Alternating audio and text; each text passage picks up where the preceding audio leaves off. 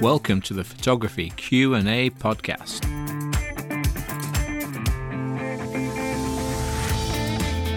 Hey, I'm Andy Jones and this is episode 39 of the Photography Q&A podcast. Okay, this week's question is, how do I create a blurred background? So you've all seen them, beautiful images, the background is all out of focus and soft and lovely, and how do you do that? So we're going to start off by giving it a name. The name is a Japanese name, and it is bokeh, B-O-K-E-H, and it means to haze or blur. From now on, every time you hear a photographer mention a bokeh, you know exactly what they're talking about. It's the blurry background. So what equipment do you need to create that blurry background? Now, before I get into which individual pieces of equipment work best, there is a way to get a bokeh with your 18 to 55mm starter kit lens, and I'm going to explain how you can do that later in the podcast. So we're going to start off with camera bodies.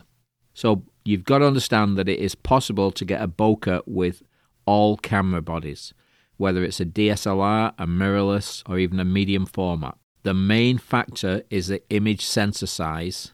The larger the sensor, the easier it is to get a bokeh.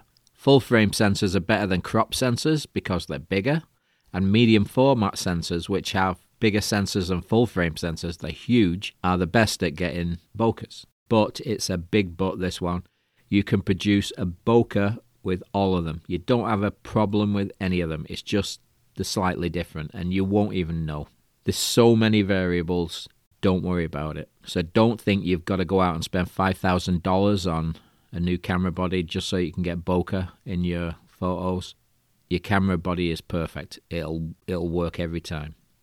Okay, next we've got lenses. Now the easiest way to get a bokeh in an image is to use a low f number.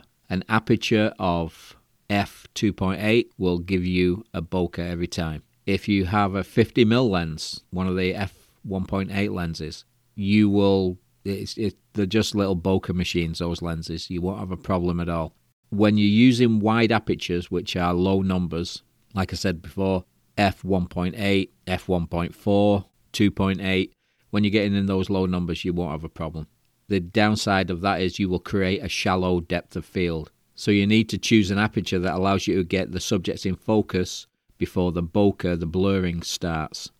To fully understand which aperture you should use, you need to understand the depth of field. There's a phone app that you can use to help, and you can work out exactly what the depth of field will be for the distance you are from your subject, the distance the person is from the background. It'll do everything for you, and this app is called PhotoPills. Photo, P-H-O-T-O, Pills, P-I-L-L-S, and it's all one word. You can download the app for your phone, or you can visit their website at photopills.com. I'll put a link in the show notes. Longer focal length lenses compress scenes and make it look like the background is closer. When the background is blurred, it gives a really cool effect.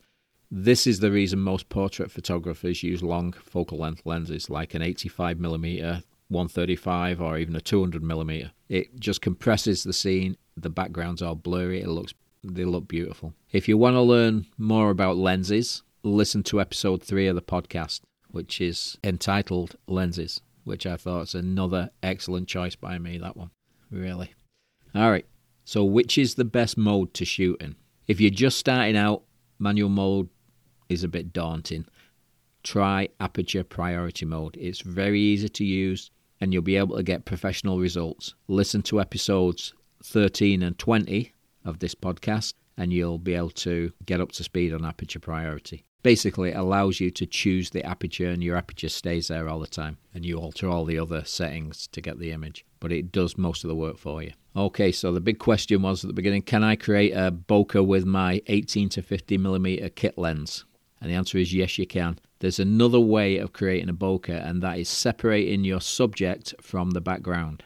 If you set your camera to aperture priority mode and set the aperture to 5.6, the next thing you're going to do is position your subject closer to the camera than to the background. The further the subject is from the background, the better the bokeh is going to be.